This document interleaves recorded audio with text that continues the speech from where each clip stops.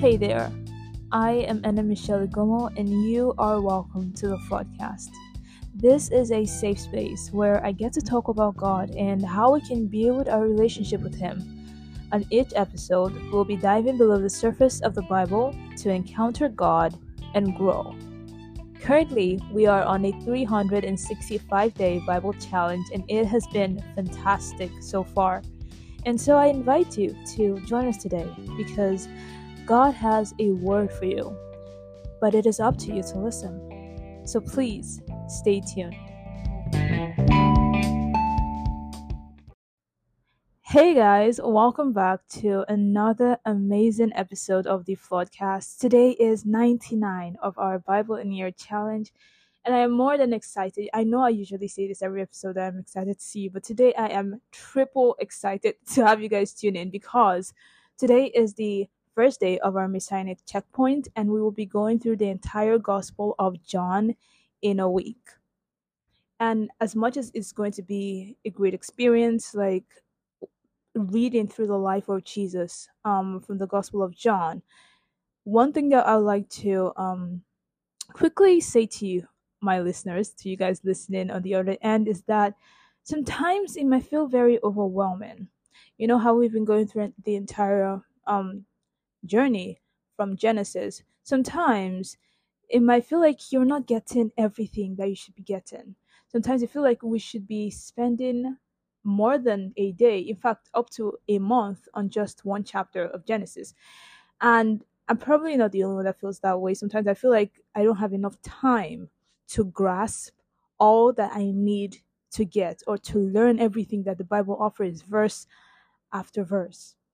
But I would just like to encourage you that God will give you just enough for what you need today, so you do not have to worry about how much you're learning or how much you're grasping or understanding. Like I said way before when I started this journey or this challenge, that the Bible is not just a book, a history book of words, but it's living, meaning that every single time you read a chapter or you read a verse or you read a book, it's going to give you a new perspective. It's always going to have something new for you to learn. You're always going to see it in a different light. It doesn't matter how many times I've read. I have read through the book of John before, but I'm pretty sure that reading it now, I'm going to be seeing things a whole lot different. I'm definitely going to be learning new things, and that is the good part of it. That is the exciting part of it. You do not have to learn everything once and for all, like you study for a history test or some geography exams. This is our guide throughout our life, so you have enough time to read and read and read over and over again.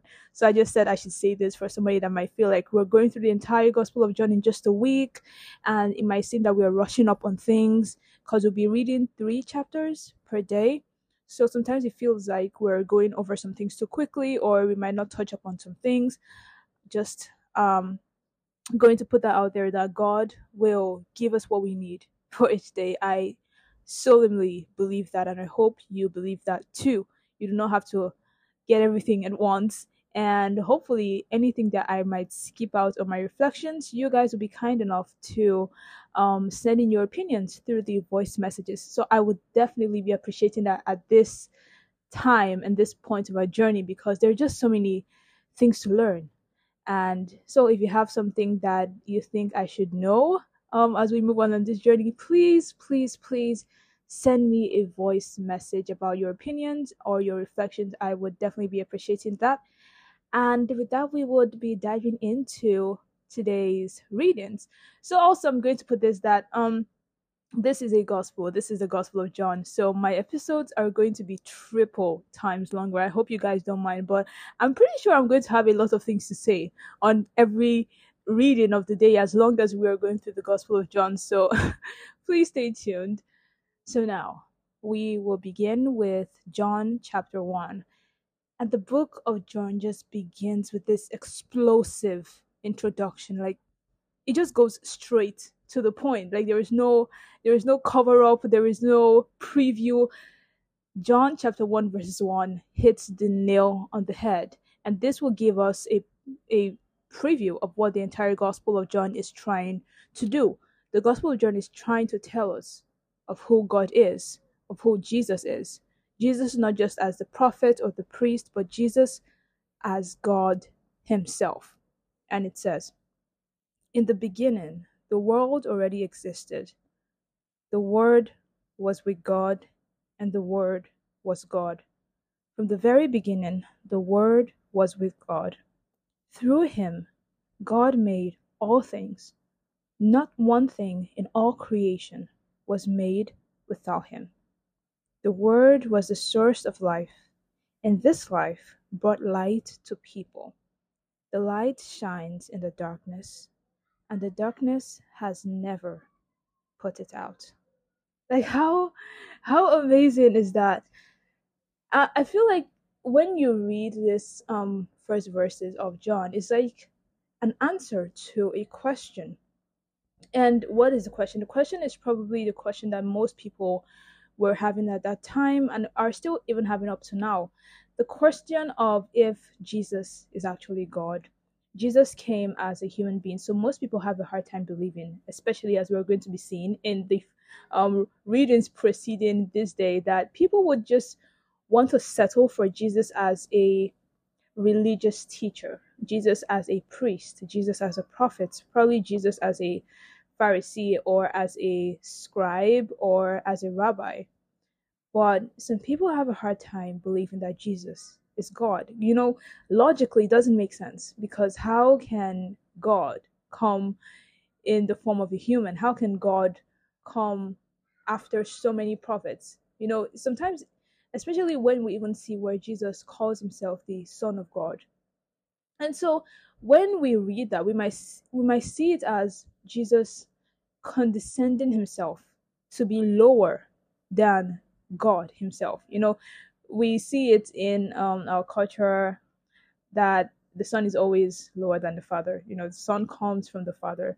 And so sometimes when we translate that to what Jesus is saying, we might confuse it as Jesus saying that he is lower than the father or that he came after God the Father. But this verses kind of give an answer to that question. That Jesus is not lower than God the Father. Jesus is not lower than God. Jesus is God.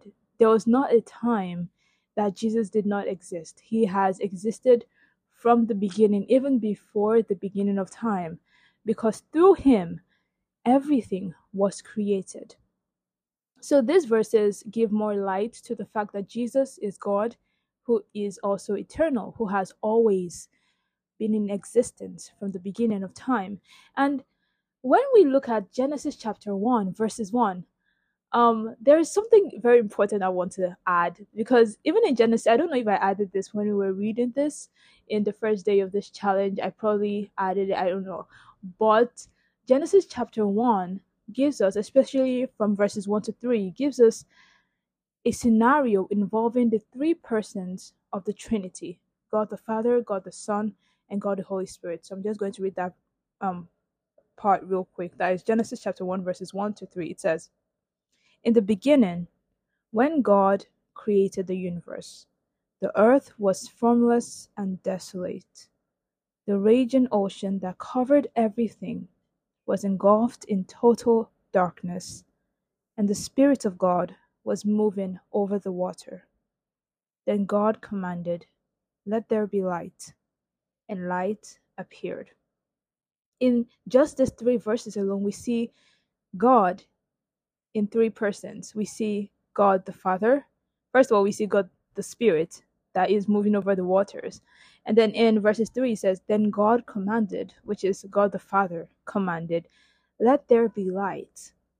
That was the first word that God spoke, as we see in this creation story. Let there be light. And that word of God is Jesus. That is exactly what John is trying to explain in this first verses of chapter 1, that Jesus is the word of God that has always been in existence from the beginning of time. Jesus is that word that through him everything was created, because when we read the creation story, at different points God said, let there be light, let there be the firmament of heaven, let there be creatures and animals and birds. The word that was spoken made flesh is Jesus. I don't know if I'm making sense. I hope I'm making sense to you. I hope you're getting this, because it's going to escalate really quickly. So this first words of God says, let there be light, and then light appeared. This is the same light that John references when he says in verses 5, the light shines in darkness. In verses 4, it says, the word was the source of life, and this life brought light to people. The light shines in the darkness, and the darkness has never put it out. It has never been able to put it out to this day. This light is the same light that God the Father said in Genesis chapter 1 verses 3, let there be light. And so when we look at these two different parts of the Bible, we see that Jesus has been there since the beginning of time.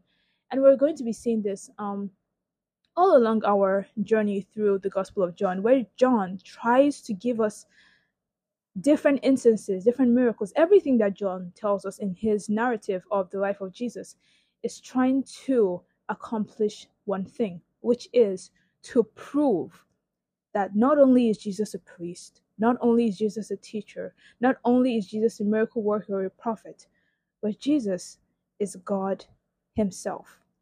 This is the mystery of the Holy Trinity, which is God being one, but being three persons. We have God the Father, God the Son, and God the Holy Spirit.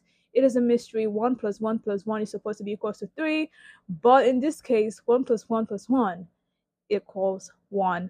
I would like to advise, if you are having a hard time, or if you want to learn more about the Trinity and how um how we can understand it. We cannot fully understand it. I mean, that is exactly why it's called a mystery, but we can have an idea. We can have a little idea of what it is to be worshiping one God but have three persons in one God. And I would advise that you go through this podcast. It has been helping me so much. It's called the Catechism in a Year podcast by Father Mike as well.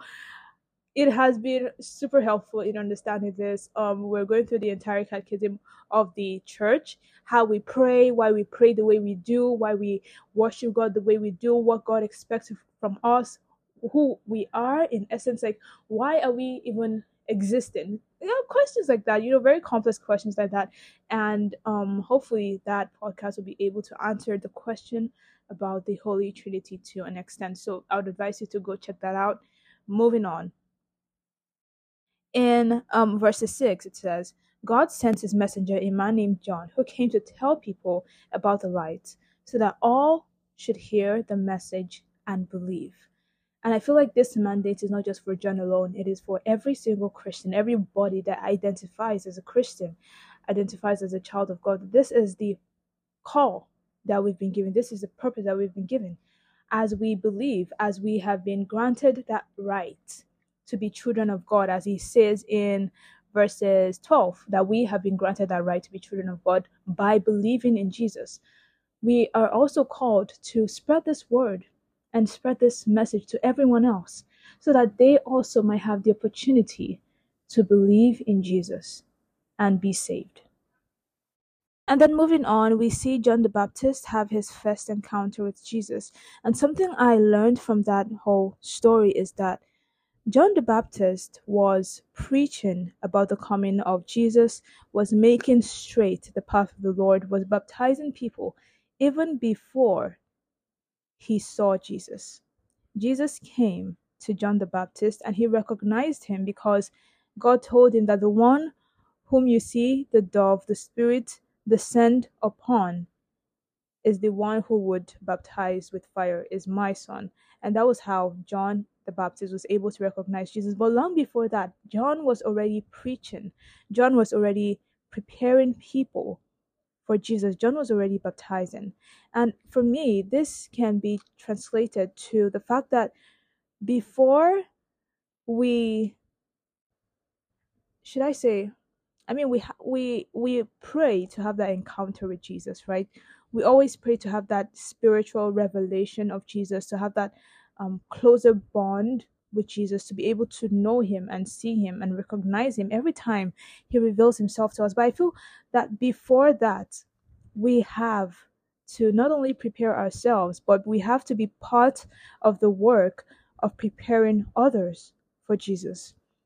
It's not enough for you to just pray about seeing Jesus or about recognizing him or about Jesus revealing himself to you. It's more about how do you prepare yourself for that. Sometimes we make prayer requests that we are not even ready for. Sometimes we pray that we want to be promoted at work. Sometimes we pray to have our salary tripled. But how ready are we for that prayer request to be answered? In as much as we want to see God, we all want to see God, we all want to go to heaven. But how prepared are we to see God? We know, if anything, going through this journey, that God is holy and God's presence cannot withstand sin.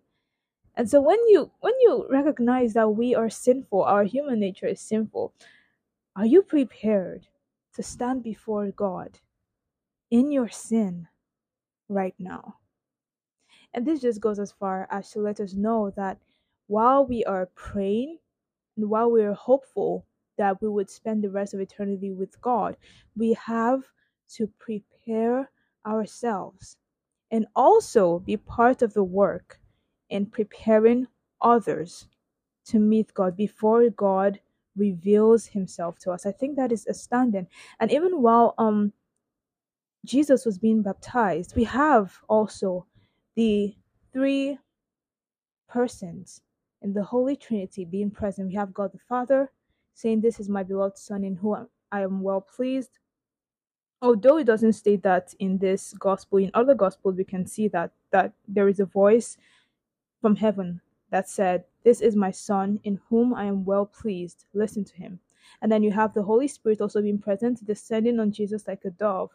And then you have Jesus also being present. The one who baptizes with the Holy Spirit was baptized with water by John the Baptist. I think that is also an amazing mystery. Like why would Jesus be baptized or choose to be baptized by John the Baptist, even when he is God himself? This also leads to a very common confusion that most people have, saying that Jesus is as man as much as he is God. Sometimes some people have a hard time believing that uh that how can Jesus be God and also be man at the same time? I feel like it's not a half-half ratio. It's not that Jesus was half man and then was half God. Jesus is fully God and also fully man. To take one out of the other is to reduce or to devalue the purpose of Jesus' coming.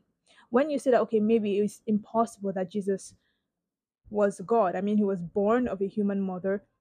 There is no way that Jesus, God or God himself, would reduce himself to come as man. And then you reduce the value of Jesus's purpose, which is that God would sacrifice God for man. Now that reduces to God sacrificing a mere human being for man, which that really doesn't make as much sense. And so when we also try to say that, probably God is just what was fully God, and so his fullness of being God kind of covered his humanity, you also devalue his sacrifices. You devalue the pain that he experienced all through his passion, because I mean, God is God, he's all powerful, so he doesn't feel any pain. So that can mean that Jesus felt no pain, Jesus felt no suffering all through his journey here on earth. But Jesus is fully man and fully God. This is also a mystery that some people find it hard to understand. Jesus, while being God, knew his purpose coming to earth. He knew who he was. He knew he was a son of God. And we see that when we read through the Gospel of John, all of the parables, all of the miracles point to the fact that Jesus was fully God. And then we also know that Jesus was fully man because he experienced human sufferings. He knew what it meant to have nothing. He knew what it meant to be ashamed. And he knew what it meant to experience pain. He knew what it meant to feel abandoned. Anyways, we'll be diving so much deeper into that moving on. And this is just chapter one. Like, I think my episodes are going to be about an hour long, and I owe nobody no apologies. I am going to be diving real deep into this gospel. It is so interesting. Lastly, from chapter one, we also read how Jesus encounters his disciples. The first one being the disciples of John the Baptist, one of them being Andrew. One thing I can say, particularly about these encounters, that when one found out that Jesus was the Messiah, or Jesus was the Son of God, Jesus was the one that they were expecting, they went to tell another person. So you have Andrew discovering that Jesus was the Messiah. He went to tell his brother Simon, who Jesus later said would be named Cephas, which is the rock. And then you have Philip encountering Jesus and goes to tell Nathanael that he had met the Messiah. And this just should speak volumes about the fact that everybody that encountered Jesus just couldn't help but let everyone else know that they had seen and met Jesus and they wanted them to be a part of that. And this is how it should be for us. When we encounter God, do we just keep it in? Do we feel embarrassed to let people know? Do we feel ashamed to bring others into this amazing plan that we are a part of? Like, what is our response to that? When we encounter Jesus, our resolve, um our response to that should be to be so overwhelmed with joy that you go and tell other people, that you want everyone else to experience this joy. And so this is a call for us. This is an assignment pretty much for us, that as we are encountering and knowing more about God and experiencing his love, there's so many others that have no idea that this kind of thing exists. As hard as it may sound, imagine, like, even for us Christians, that we know that we have a God who loves us and who protects us and who plans our lives for us, it is still hard for us to move day by day. It is still hard for us to go through things and to deal with our troubles. So imagine how much more harder it is for people that believe that God doesn't exist, for people that believe that God is wicked, for people that don't accept God's love. Imagine how much harder it is for them to move through life. And so this is that wake up call, guys.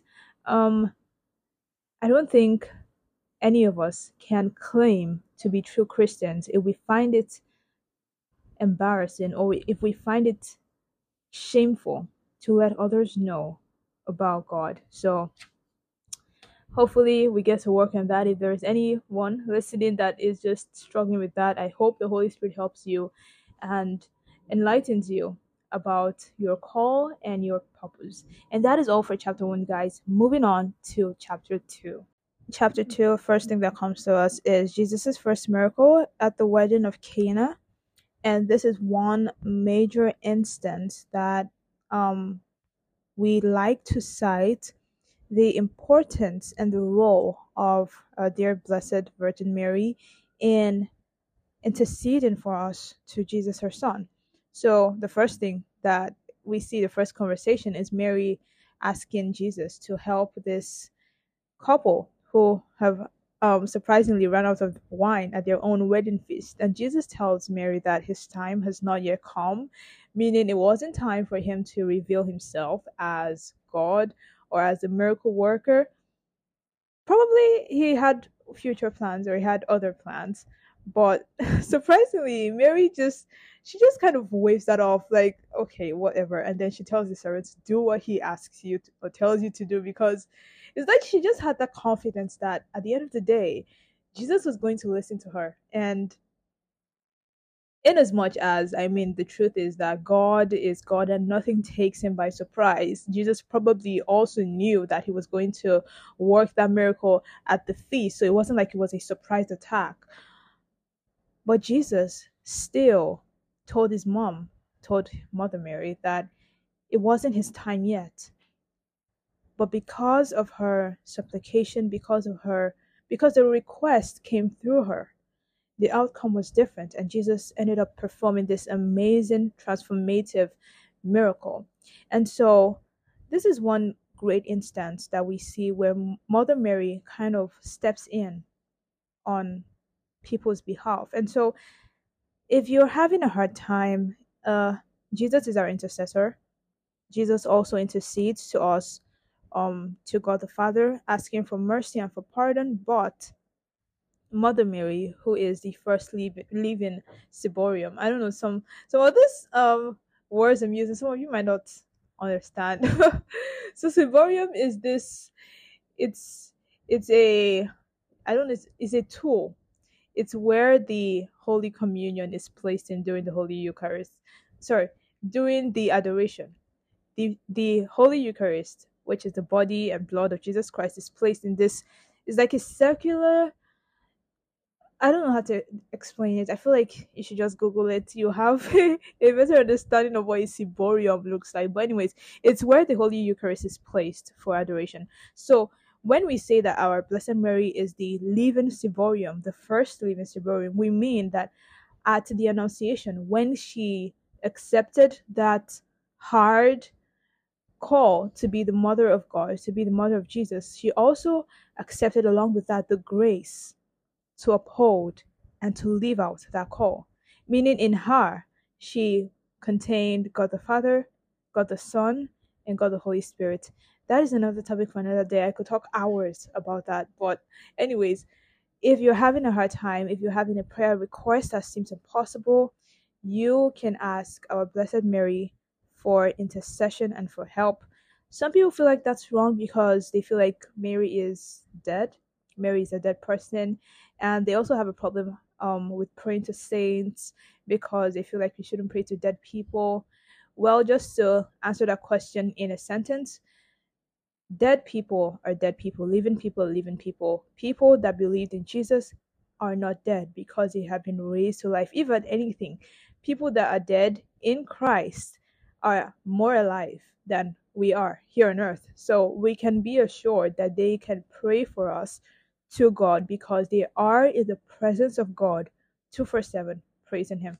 So probably going to do another episode. I think I've been saying so much about doing future episodes on different things. So I already have a long list of episodes to do right after this challenge. Hopefully you guys remind me of them when I'm done with this challenge. But still on the miracle at the wedding of Cana, I think one reason why we jumped into the Gospel of John real quick, even though we weren't done with First Samuel, is that we're trying to draw that contrast or similarity between the old covenant and the new covenant. So we've been going through the old covenant all of this while on this journey. One quote I heard somewhere says that the new covenant is hidden in the old, and the old was revealed in the new. That means one cannot work without the other. They are both of the same God. It's not two different sides of God or two different gods operating in the different testaments or covenant. It's still the same God, but there is that relationship between the two, and this is what we're trying to achieve. So now we've seen quite something of the old covenant all of this while. So we're going through the new covenant, the New Testament, to kind of draw that relationship between the two. And all the while in the old, we've been seeing that transformative power of God as well, changing something that is bad, something that is broken, people that were so bent on doing evil to this new people with a new identity, with a new purpose, with a new calling. And we also see that here at the wedding of Cana. So it was in the Jewish custom that you have like jars of water, and this water were not drinkable water. This water was used for washing, pretty much. They washed their hands and their feet before they ate. It's part of the laws of Moses, if you remember all the laws we've been going through in the first 5 books. But it was this same water that Jesus used to transform to an amazing wine, a wine that the man in charge of the feast, said was the best wine. And so Jesus can also perform that miracle even in our lives.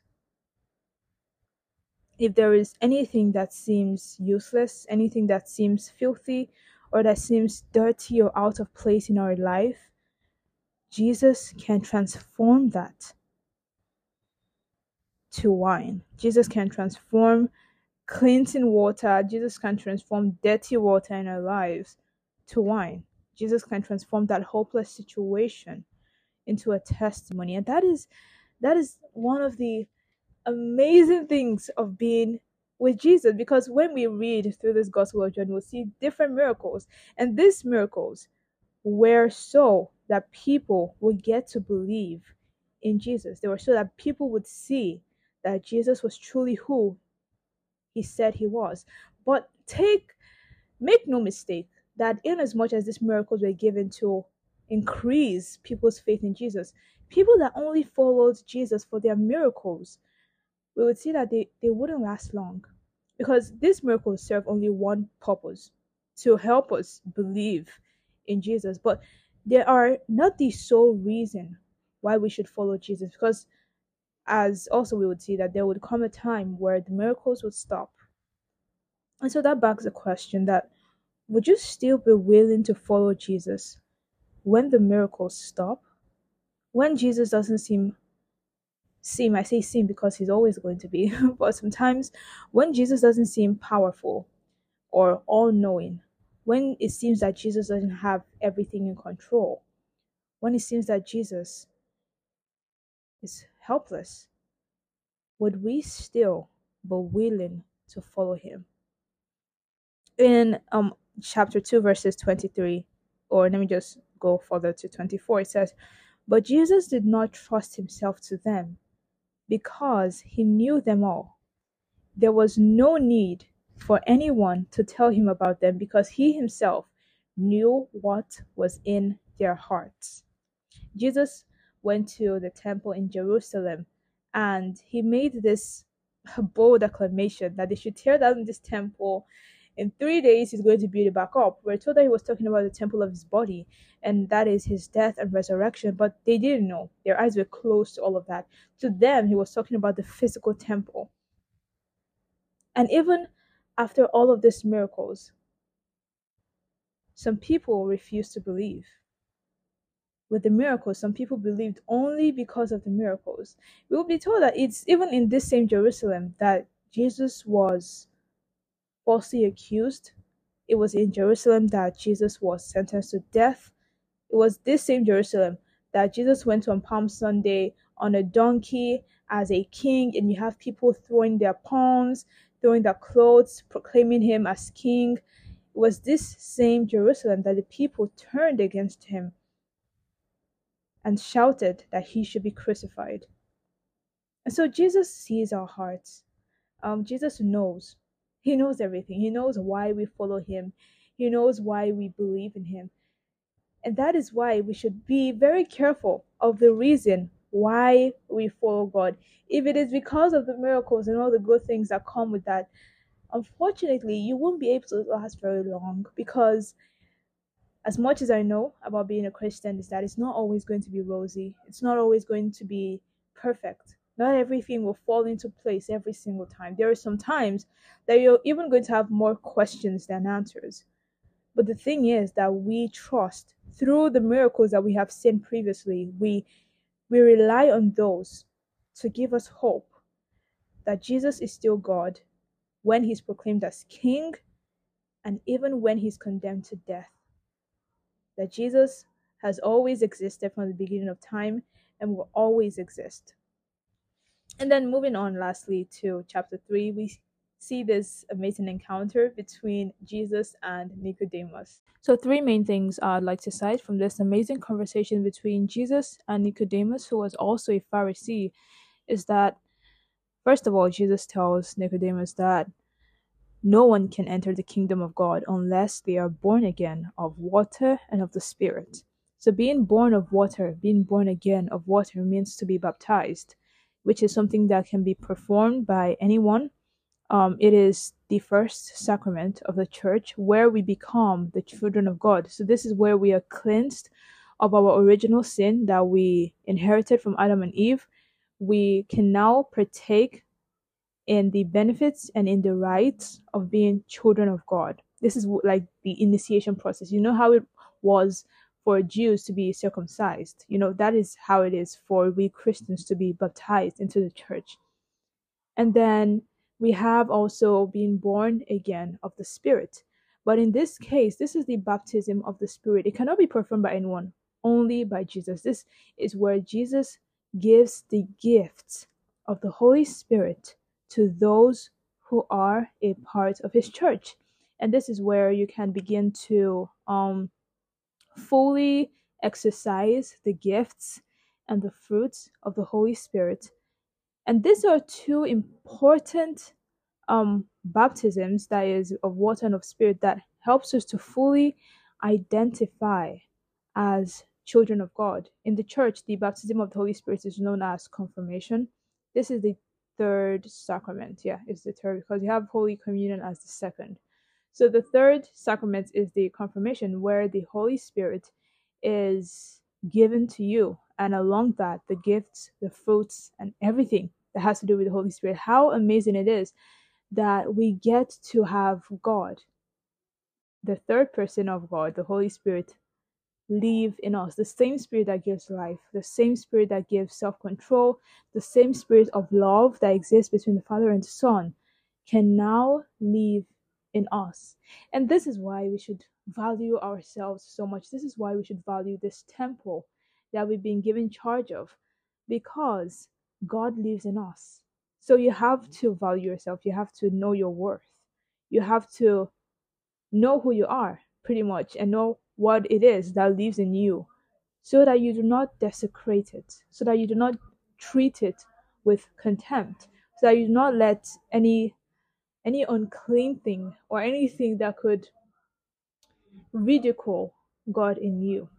So that is one thing I got from that. The second thing I like to cite is where Jesus says that in verses 14, that is chapter 3, verses 14, Jesus says that as Moses lifted up the bronze snake on a pole in the desert, in the same way the Son of Man must be lifted up, so that everyone who believes in him may have eternal life. I'm pretty sure I cited this when I was talking about the whole pandemic that happened in the desert. Jesus is lifted up from the ground on the cross, and that is not just the sign of death, it's not just a sign of defeat, it's not just a sign of a powerless God, it is a sign of a victory over death. It is a sign of light that has overcome darkness.